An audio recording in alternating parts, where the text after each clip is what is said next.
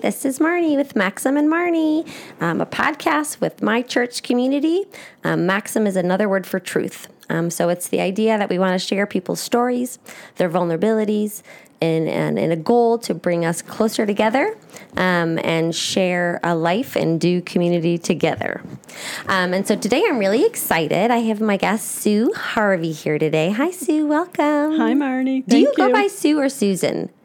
I would prefer Sue because it's Susan a lot at work.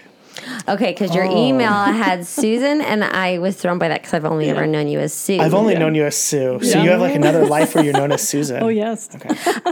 Now, I met you. I mentor high schools and high schoolers in our Ignition program here, and I met you. You were my first family where I get to know the high schoolers, and a lot of times I'll know somebody for 4 years and I never see their parents or know their families except for what they tell us about. But you were a parent of a girl, Sarah, your oldest daughter, who was the freshman class that I got to be a mentor to and was really special. And I got to be with her all 4 years. So a special connection that we have. Yes. So you are a mom to 4 girls. But I want to start with, does your father go to our church? Yes. So did you grow up here? No. Okay, so tell me how this all came. Where I grew up? Please tell me where you grew up. So I grew up in Oak Park, a suburb of Chicago. Yes, very cool, old. Yes. Yes. And actually my mom grew up as a German Lutheran, and my dad grew up in the Dutch Reformed Church. Okay, so not familiar with that one. So when they got married, well, they then both became Lutheran. So I grew up at United Lutheran in Oak Park. And I got very involved in some youth group activities with one of my girlfriends at her church. So really from the age of 8, I was doing small groups. Yeah, and that's awesome. So faith was a big deal. Yes. And then in my own church, I was very active with Sunday school, confirmation, Luther League is what we called our small group. So always a positive connotation for you. Yes. Yep. Yeah, so confirmation wasn't drudgery for you. Well, I don't remember that it was, I don't think I would call it drudgery, but I did like to be at church. And who was in your family? You had your mom, your dad. My mom and dad, and then I'm the oldest. I have a brother 2 years younger, Dave, and then my sister Karen is here in Naperville. And she goes to our church as well. No, she's at Good Shepherd. Oh, is she? Well, Megan was here, right? Isn't Megan? Oh, that's my cousin. That's her mom is my cousin. Yes, and my aunt and uncle go to Our Saviors. So when we moved out to Naperville in 93. Your cousin, your sister, sorry. Just based on Facebook pictures. I was like, that must be your sister. Well, we're doubly related. So my mom's brother married her dad's sister. Wait. Say that again. I'm trying to put that together. You'll never get that on a blog again. Married my dad's sister. So we share all the same grandparents and every holiday. I kind of want a graph. That's really fun. Yeah. And then my husband's sister and their family have been at Our Saviors on and off for many years with us, too. Sorry, I jumped ahead. Yeah. Yes, so that's good. But so you're in Oak Park. You love that. You have faith in your life in junior high and high school, a real relationship. And then where did you decide to go after high school? I went to Augustana College in Rock Island. Yes. And 2 daughters? 2 of the 4, have gone there. Emily graduated, and Grace is there now as a junior. Yeah, which is pretty fun. And is that where you met your husband? Yes. And can you tell us about that? Well, it was right in front of the biology building. And his little but you brother... were studying chemistry, not biology? I was doing anatomy and physiology. I don't remember why we were right in front of that building, but yeah. So one of his friends knew me and introduced us. And from then on? In December of 82, and then, So dated all through college? Yeah. Yeah, and then you both graduated and you moved? He graduated first, and I was 3 years later. And so then you guys ended up in Naperville ever since? No, we got married, and he was in graduate school, so we lived in Oak Park. And then we lived in Wheaton when Sarah was born. Okay. And then we moved to Naperville in 93 when Rachel was 1. Okay, so name your 4 daughters, pretty please, and then give them a 1-word or 2-word adjective that you think encapsulates their personalities. Can you do that? Oh, boy. Or a brief description. There's no rules here. Nobody listens to this podcast. No. Yeah, there's no rules here. Sarah, disciplined. Rachel, wild joy. Oh, I love that. Emily, quiet joy. Okay. Grace, compassion. Oh, I That's love cool. that. Strong women you're raising. So you raised them all here. And was there anything you guys did intentionally as parents in a faith way? Well, we've always prayed at the dinner table. There was a time when the older ones were in high school, I kept a gratitude journal for a year. Wait, so that was a family gratitude journal? Mm-hmm. So during dinner I have it in my closet. Yeah. Dinner. And you would say, everybody go around and say... Sometimes it's the that's highs and lows. Sometimes you awesome. call it something different. Yeah. Happies and crappies. Yeah. Oh, I like that. I think it's But you really good specifically said focus on the gratitude part. Yes. Oh, I love It's really good for that. brain chemistry to like release endorphins. Oh, yeah. Gratitude is, I mean, that's a big part of how you can change the way you approach life, I think. I 100% agree. If I think that's so true of people, when they want to see the positive, they will catch it. If you want to see the negative, it's going to be there, my friend. Yeah. Oh, yeah. You don't have to look for it too hard. Yes. And then, I mean, Pete and I, he grew up in a similar family as I did. So we've always made worship a priority. So we did that. And Did you ever skip at all or have a season where you skipped church? College, 20s. no, I mean, I would say I wasn't as active on campus in college, but certainly when I came home, I couldn't wait to get to church. What is That's your awesome. favorite thing about worship service? What is the thing that fills you up the most? I think community and fellowship. I think communion. Yeah.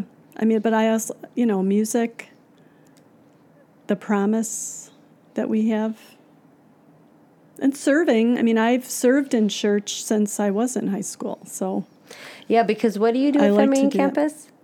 I'm an assisting minister. So that includes sometimes I get to read the lesson. Sometimes, hopefully I get to serve communion. I'm also a prayer minister. Tell So me about that journey. what? How did you become a prayer minister?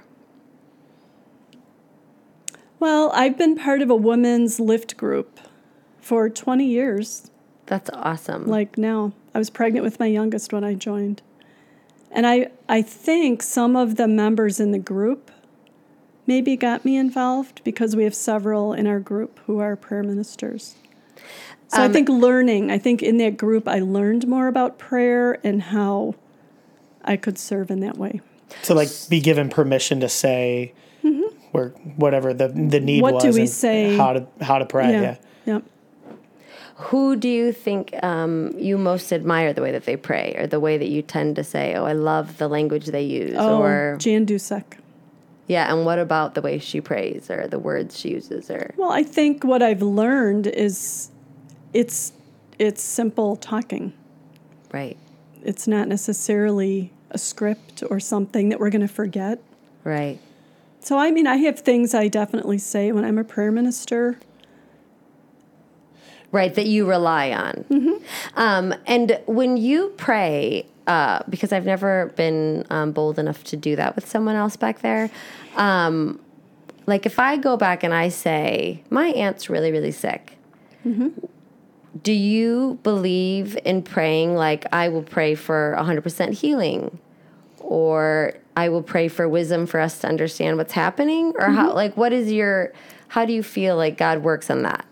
So I would start by saying, your servant Marnie comes before you today, and we're asking for comfort and peace for her aunt and wisdom for those caring for her. Yeah. So rather than making some not false a promise. direct- Yeah. I think Yeah. that's really good. Because we don't always know.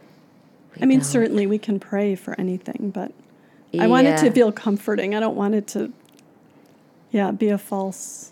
One of the coolest things, I think these are all permissions. You were given permission to use comfortable language and words.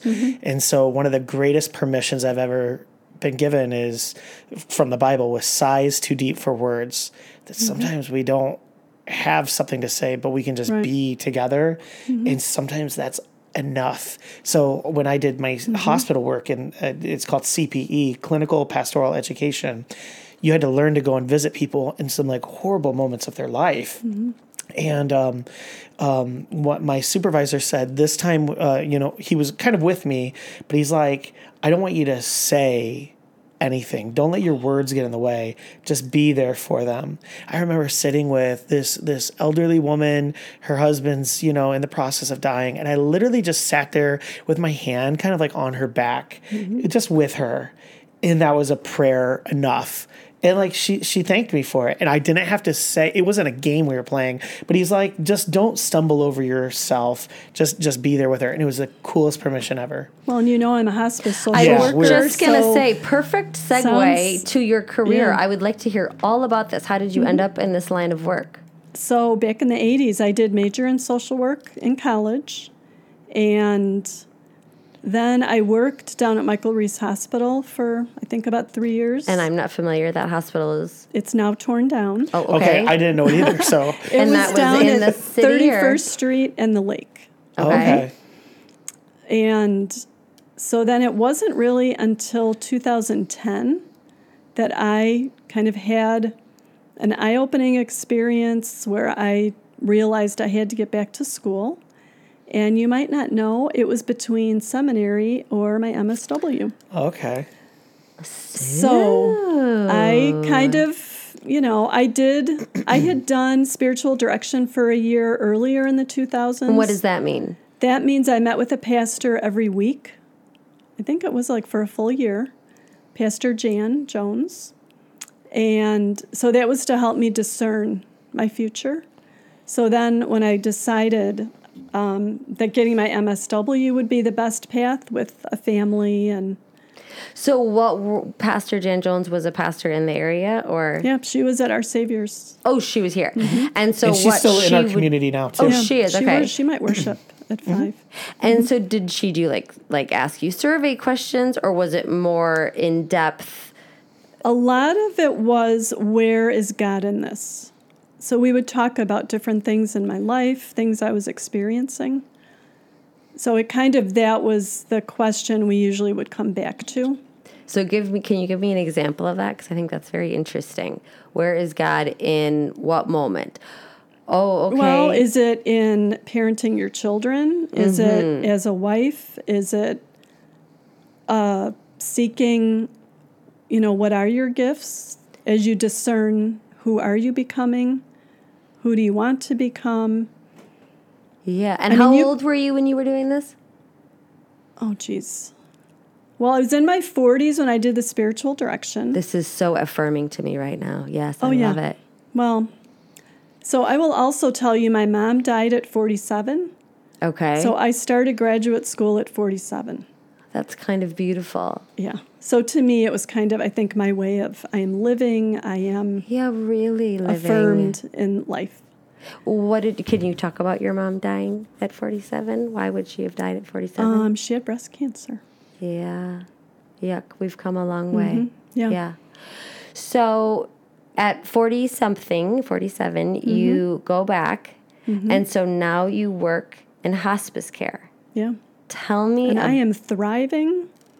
And I have a certification in thanatology, which is the study of death, dying, and bereavement.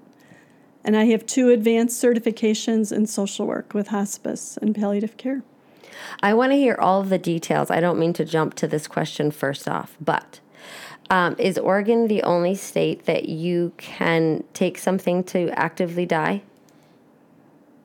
I think there might be another one or two, but I can't remember. Washington I think just it's joined Washington them, and Oregon. Then, Washington, Oregon. And how do you feel about that? Being in a situation where you've seen people do the very, very hard work of dying, where it doesn't always come in our time frame, or when we would see there's I would only say pain left. I'm not opposed to it. Okay. However, if you work in hospice, Yes. you cannot be present Yes. and participate in something like that. Sure. So I generally am not judging people's choices. Yes.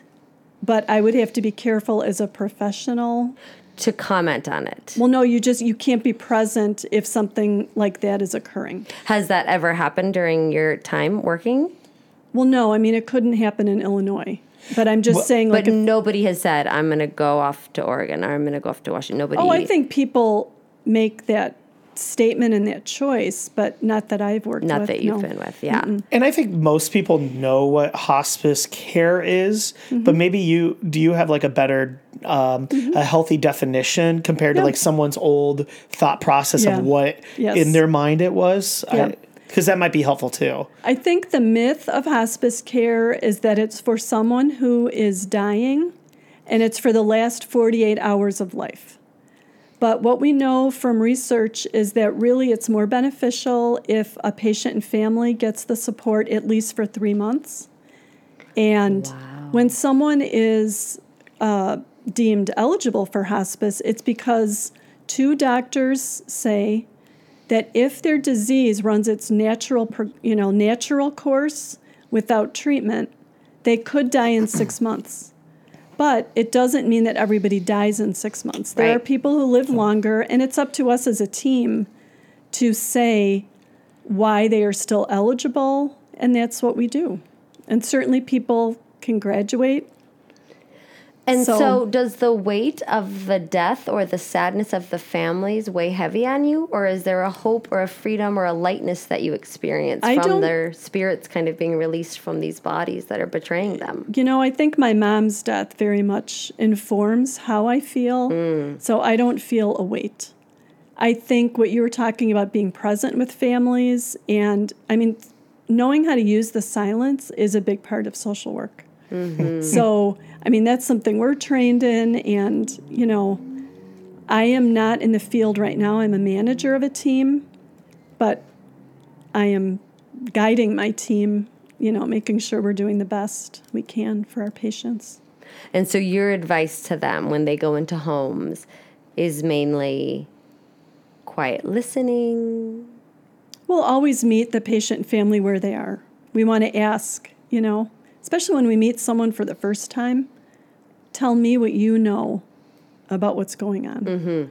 Wow. Because we're experts in end-of-life care, but it doesn't mean that the family or the patient know what to expect or what's going on.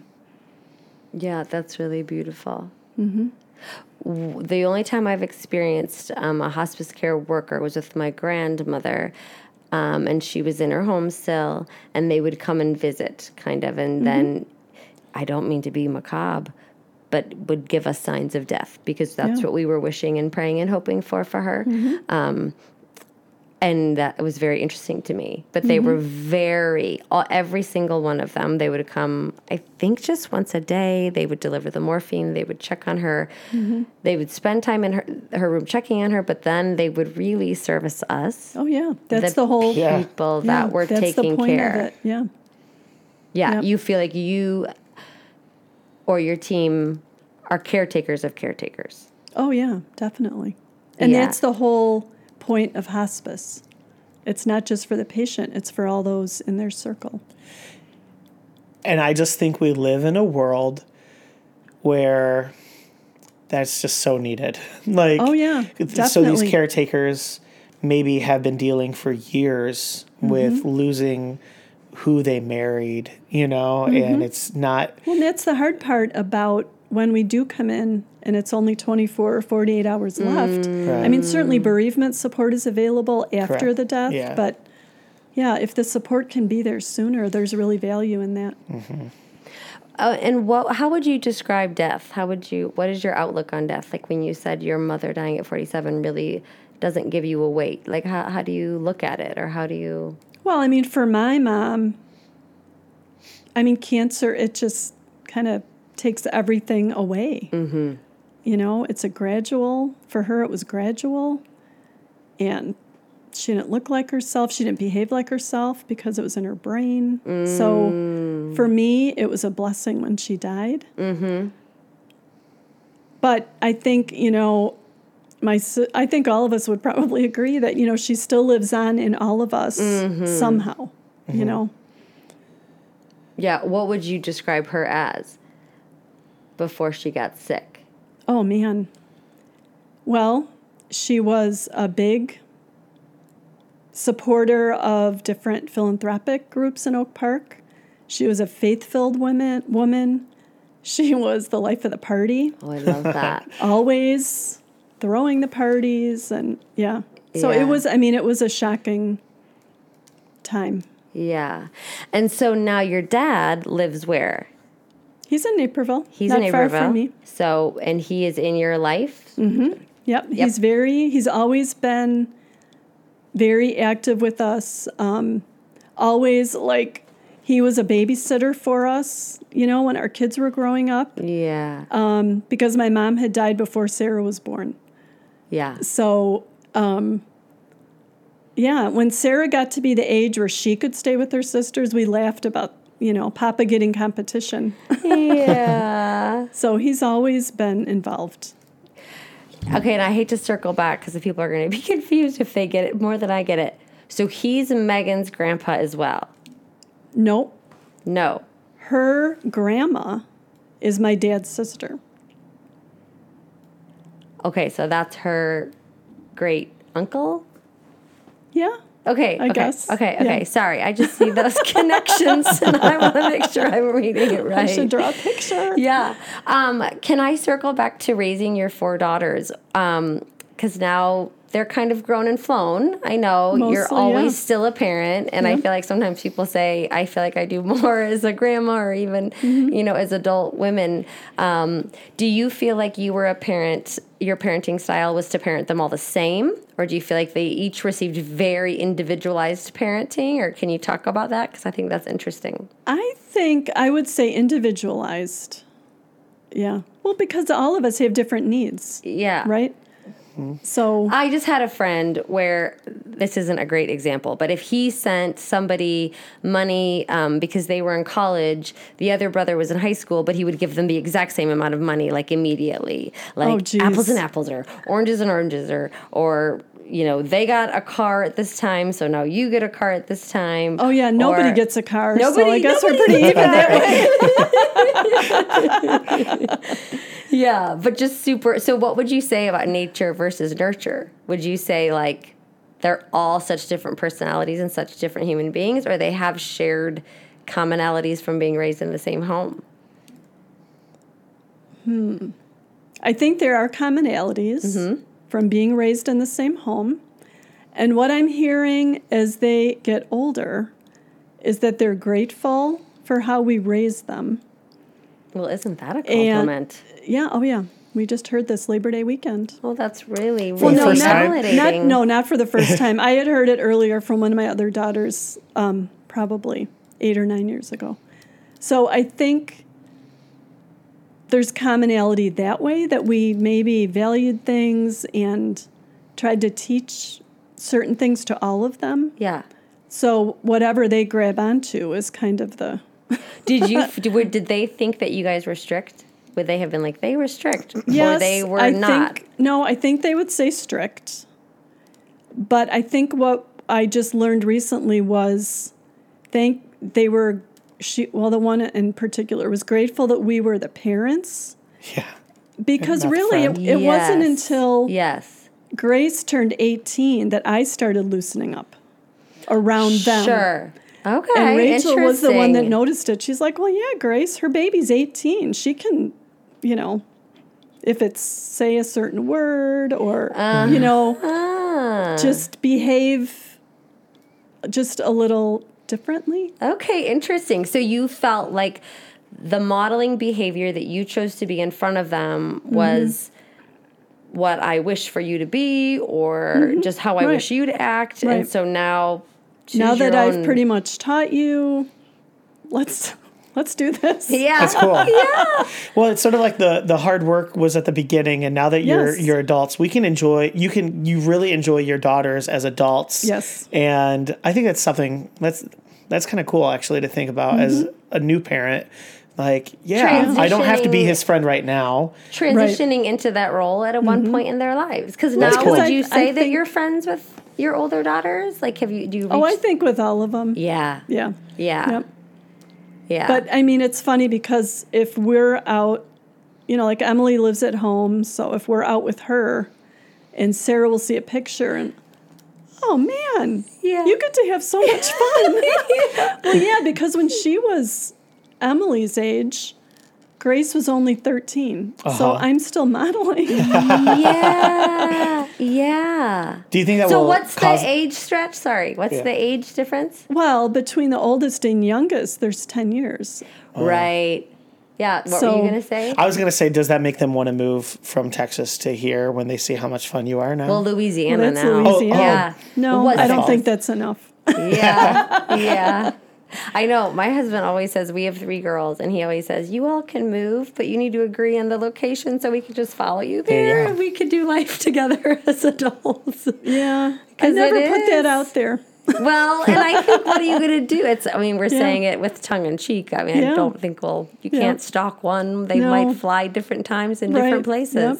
Yeah. So you feel like, did you cry a lot when they left for school, or was that an exciting time for you, or what were the feelings that you had? Which year? Like Okay. preschool, kindergarten, junior high, I'm high thinking school? college, like moving out, or which was I mean, the I hardest think- transition? I think there are tears all during life. Yeah. Or if not tears, at least feeling like you're going to cry because your child is crying. Yeah, I just remember Kathy Wishnu when Katie Ellen went away. And she was like, I'm just really sad about it. And I'm just mad that she's gone or something. And then she felt like she was being judged from other moms. And they were like, well, you should be happy. And she's like, of course, I'm thrilled Yeah. that she's where she's at. But my heart's a little broken being a mom. And I just thought that was so real and honest. Like, okay, good to know. I think for me, and my girls would agree, the tears were usually leaving Sarah and when she would leave Naperville after she was out of college and moved out of state, Yeah. especially after Kensley was born. Yes. Which is her granddaughter, and now she has a grandson. Right, because those babies, you just want to be around Yeah. them, right? They're real Yep. good looking. So you grew up in Oak Park, so a Chicago girl. Did you ever want to live anywhere else? No. Yeah, Illinois is home. And where is the most exciting place that you've traveled to? Travel. Or different culture that you've experienced? Well, okay, so in 8th grade, I had taken Spanish since the time I was in like 6 or 7 years old. Oh my goodness. Not continuously, but I started in 1st grade and then picked it up again in junior high. So in 8th grade, I went to Mexico on a class trip with my with teacher your and had to school. speak Spanish, yeah. And so were you blown away that they didn't look like Oak Park, or that they were less? No, I don't think blown away. I think I was already starting to appreciate differences. Yes. I was with people who were different from me Yes. from the time I was young. So Oak Park was pretty diverse. There was diversity, yeah. Yeah, that's wonderful. Mm-hmm. And do you have a bucket list of where you would like to go still? Anywhere that you would like to see or experience or go to or Oh, serve on a missions trip? For instance, Mozambique yeah. next year Well, I would love to be able to do those things, but right now I can't. in this season. So, tracing Luther's steps in Germany would be awesome.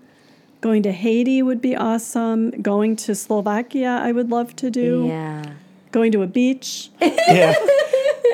On Right. the con side, I was going to say on the pro side. On the con side, nobody can go to Haiti right now. Right. So I'm not missing out. Yeah. It probably, unfortunately, won't happen for a while because they're going to have their elections in like a month Yeah. or this month. So Yep. little tense. Where have you, what is the best thing that you've done in service in our church? Because I know you've been around for a long time and done different service projects with your kids. What is one that stands out to you? For me, oh man, when did this even, I don't even remember what year it started, but it was called Club Med. Mm-hmm. And it was a women's ministry. And in fact, that's where I was on 9/11. Because we did a Tuesday morning session and a Tuesday evening, I think, at that time. So my sister-in-law, Cindy, and I were actually in charge of the food. And there was always a theme, and someone would plan the theme in the program, someone else would plan the craft, and then we would plan the food that went along with the theme. And who is the population that's coming to this? Adult women. So you just loved that. Oh, yeah. Yep. Yeah. Mm-hmm. I love that. Because I feel like all of your girls have had such amazing opportunities to serve, and I just feel like that gives... Oh, yeah. Yeah, what were some of their favorites? Well, I don't know. I mean, You got to speak I'm for them. sure the ones that went to Slovakia loved that, but one of them didn't go to Slovakia, so I don't know. Yeah, like across the board. What was I going to ask you? I just mind blanked. Well, I can't read your mind, Marnie. I was going to say, you mentioned 9/11. Where were you? Since it is 9/11. So Grace was only, 2 years old at that time, my youngest. Wow. So I was getting the two off to school. They might have already left, the two middle ones. And then I was at home. So I saw the first tower hit on the TV. And then we had to leave to come to church to get started. Mm-hmm. And we were in meeting, and Pastor Jack Nemi was the senior pastor. So he would come in every now and then to give us an update and kind of let us know what was happening. So it was a very safe place to be. Yeah, to hear that news. Mm-hmm. And how do you feel like that impacted you? Like, what was that experience like resonating in your future opinions? Like, I feel like it was such a time of pride in living in the United States post that, but then there was also a lot of fear. I was just telling my middle daughter, there were no flights, I think, for 3 days. I don't think there was a flight. Well, I think for me, it really brought home, the idea of God's love for everybody, and how are we going to figure that out in our lives. I mean, for a social worker, it's important for me to be culturally competent and culturally curious. But then how do I live that out in my life? I love this. Mm-hmm. Right. Because so many times, and I feel like there was such a thought of just then fear that turned into not love. Right. And not understanding and grace. So you just feel like so you took classes on that, for being trained? Well, certainly in graduate school, yeah. Yeah, so learning about other cultures. Yeah. Because you would go in and service all cultures. Oh, yeah. And, I mean, the important thing to remember is that everyone in a group is not the same. Absolutely. Right? So every Catholic is not the same, and every Muslim is not the same, and 100%. Every person in the same race is not the same. Yes. And, so, I mean, I think that is a big part of so much power. Where I grew. Can you tell me about an example of when you were actually serving a family that had a different experience than a Christian one? Can you share without betraying a confidence, or just of the uniqueness or the differences that were there that were interesting or beautiful? So to me, this is kind of a funny... Sometimes I have Lucy moments as a social worker, because Lucy is one of my favorite comedians. I love Lucille Ball. So... when in hospice, we're going into people's homes. So if they live in a nursing home, we go to the nursing home. If we go to their private home, And it was a family that was, I think they were Hindu. Mm-hmm. And so I was trying to be respectful and ask questions, to be culturally curious, because I can't claim to know everything about them. So I was asking the patient's son about, is there anything we need to know at the time of death as far as preparation of the body, or, it would be important for our team to know. I can note it in the computer. I can make sure we know. Oh, no. Well, then it turns out at the time of death, they did want our team to help move the body to the floor, wrap it in cloths. Well, so I kind of then wondered, well, is it the women in the culture that would know more about that? Because certainly the son wasn't able to clue us in. And I just... I kind of, hit myself in the forehead and said, I felt like I missed something, but I tried. Yes. And so because the Hindu would be reincarnated. That would be the thought process. And so then they were wrapping them in cloths of his old body. That was part of, Yeah, interesting. Mm-hmm. Yeah, so lots of different cultures. Some with lots of family members around. Mm-hmm. And then what? And then... loud, some quiet. Oh, yeah.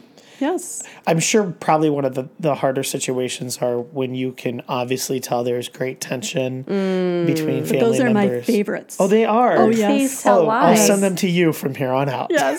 Please tell us why. Well, I love conflict because I love those difficult conversations and I've had family meetings like that where there's like 8 people and...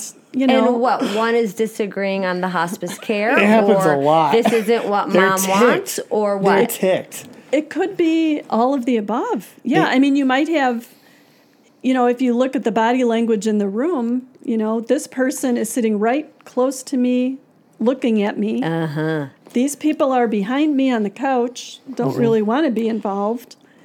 Yeah, I mean, just all kinds of... Can you give me an example of how you disperse that conflict? Or how do you handle it? Because you say you like conflict. I think that is a very unique characteristic. So I think in hospice, the important thing to remember is that we always want to know what the goals are. Mm-hmm. So, in this case, it was a patient with advanced Alzheimer's, I think.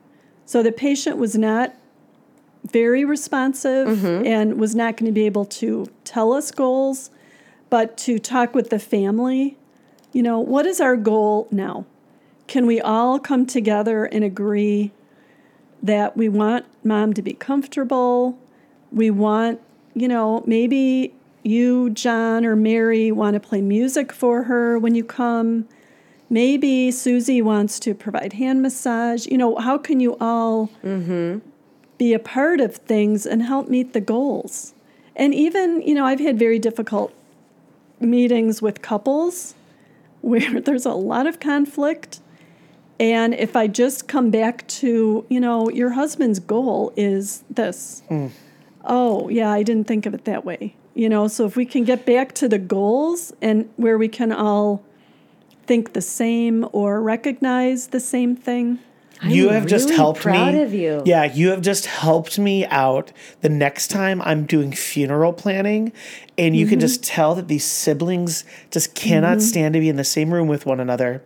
I can bring it back to say, how can we honor your parents' life? Yeah. Well, you use the word goals, right? Like, what is the goal here? Yeah. Right. And you feel like that word... And you give tasks, you give you have them have ownership in it. That was awesome. Person. You're welcome. Thank you, thank you. I would never have guessed in a million years that you would have said, I like conflict and I'm good at putting it out. I think that's an awesome She's owning skill. it. She's owning it that you And know the I right questions. that. I speak in public as part of my job. So one of the topics I talk on is having difficult conversations. So I love it. Well, can you give us some more advice or other tidbits, or what would be like So, okay, I think an important thing that I've researched recently that I include in my talks is you might know what your intention is when you say something to somebody, but you never know what the impact will be. I think this is huge. I think I just learned this like several months ago. Yeah. I had a conversation at my bus stop, and I walked away, and I was like, that felt really weird, and I'm not sure why. And I texted the person, and they didn't respond, which was unusual. So I was like, something is definitely going on. And then in my head, I think, I don't know, is it defensive or whatever, but I thought, well, my intention this was my intention. And then I thought, when they weren't responding, I had time to be thoughtful. And I thought, you know what? It doesn't actually matter what you intended here. Clearly, that's not what happened. And so you just need to say, Right. I'm sorry for how that was received. I don't even have to explain what my goal was because I don't know if it mattered. Right. That's so interesting. Yes. And so how do you fix that in going into situations if my then- intention doesn't matter? So you can check in, right? I can say, the way you're sitting makes me think maybe you don't want to be here with me talking about, your mom's decline. Why don't you tell me some about that? And then, someone could get very defensive and say, why'd you say that? What are you talking about? Or they could say, oh, I'm glad you noticed. You're right. I'm thinking about getting home. I got to cook dinner. I have to get to work. And I have to take care of my mom. And, so I think it's always asking the question and checking in. So asking the question helps with defining where your intention is coming from. And so then it helps to know what the impact is. What so the I just said, impact is. this is what I just said to you. Yep. Tell me, Yep. what do you think Yeah. about that or what? Yeah. Yeah, that's really good because I think sometimes people can cling to when someone has been hurt to, well, that wasn't my intention. And sometimes you just have to say, you said the word impact. That doesn't, so what you wouldn't say it doesn't matter your intention, or what words would you say? What matters more Is the impact. is the impact. Yeah. Yeah. Right. And I think that can happen like in a marriage, right? Oh, like if any I'm relationship, speaking, any yes. conversation. There you go. Yeah. Yep. Yeah, well, I'm saying it this way, but if your life partner doesn't hear it that way, you probably need to change the Right. words you're using. Right. But also, that's okay, I'll turn this really back. powerful. So I'll use my relationship where Mandy's been really wise though too, because she's like, but stop thinking that I'm out to get, like, so I understand, projection, intention isn't there, but at the same time, I can't think the worst of her either. Does that make sense? To misinterpret everything she says? well, I and that's what trips us up 100% in the believe relationship. in your fourth daughter's name and think everyone should live in Yeah. grace and give it Yeah. it so much more than There people was purpose tend to in do. that name. Yeah. Yeah, But I it's can't a thought always- that saved the world. I mean, if people thought the best of people, yes. Right. Be a different world. Yes. Well, and I think too, I think some people get caught up in the uniqueness. Well, I think this way about me because this is how people have treated me. Well, in the world, 1,000 people have been treated that way before, and other people are being treated that way. So if you looked at the room, no, or what? Am I saying that wrong? Like I would like to hear more about Yeah. what you're asking. I feel like sometimes people can think they're the only ones that something has happened to, or Oh, well, right. But I mean, that's going to have to do with coping and so much more than I think we want to try to answer here. I think you're awesome. Do you have a PhD? Do you have your doctorate? No. but close. My just saying. master's, though. Yeah. I just, the way you're owning it, I'm like, oh, I want to hear a TED Talk from you. Yeah. So Yeah, you have next. your master's was in, say it again? Social work. Oh, wait, what was the other word that you used? Oh, the You specialty. Thanatology. Thanatology. Yeah, that's a fancy word. It And you is. said that that's the study of death Death, dying, and bereavement. and bereavement. And so do you feel like in learning about that, it also helped you to really define life? Oh, yeah. In what But ways? I also think my mom's death defined my life. I mean, I am generally a very positive person, and I am generally excited about being alive because I lived past 47. Yeah. That's awesome. But also, people could experience that loss and be the opposite of what you just described because of that. So that's sort Oh, of yeah. beautiful Oh, yeah. that has been the Well, path that you've chosen. I mean, I do believe that God has a plan. So I just have to listen. Do you feel like you've ever clearly been aware of that, and how was that communicated to you? Well, yes, I will tell you a funny story. So my first job in hospice was in Aurora, and I was doing supervision for my clinical license. We were talking about things in my job, and I wore a lot of hats in that position.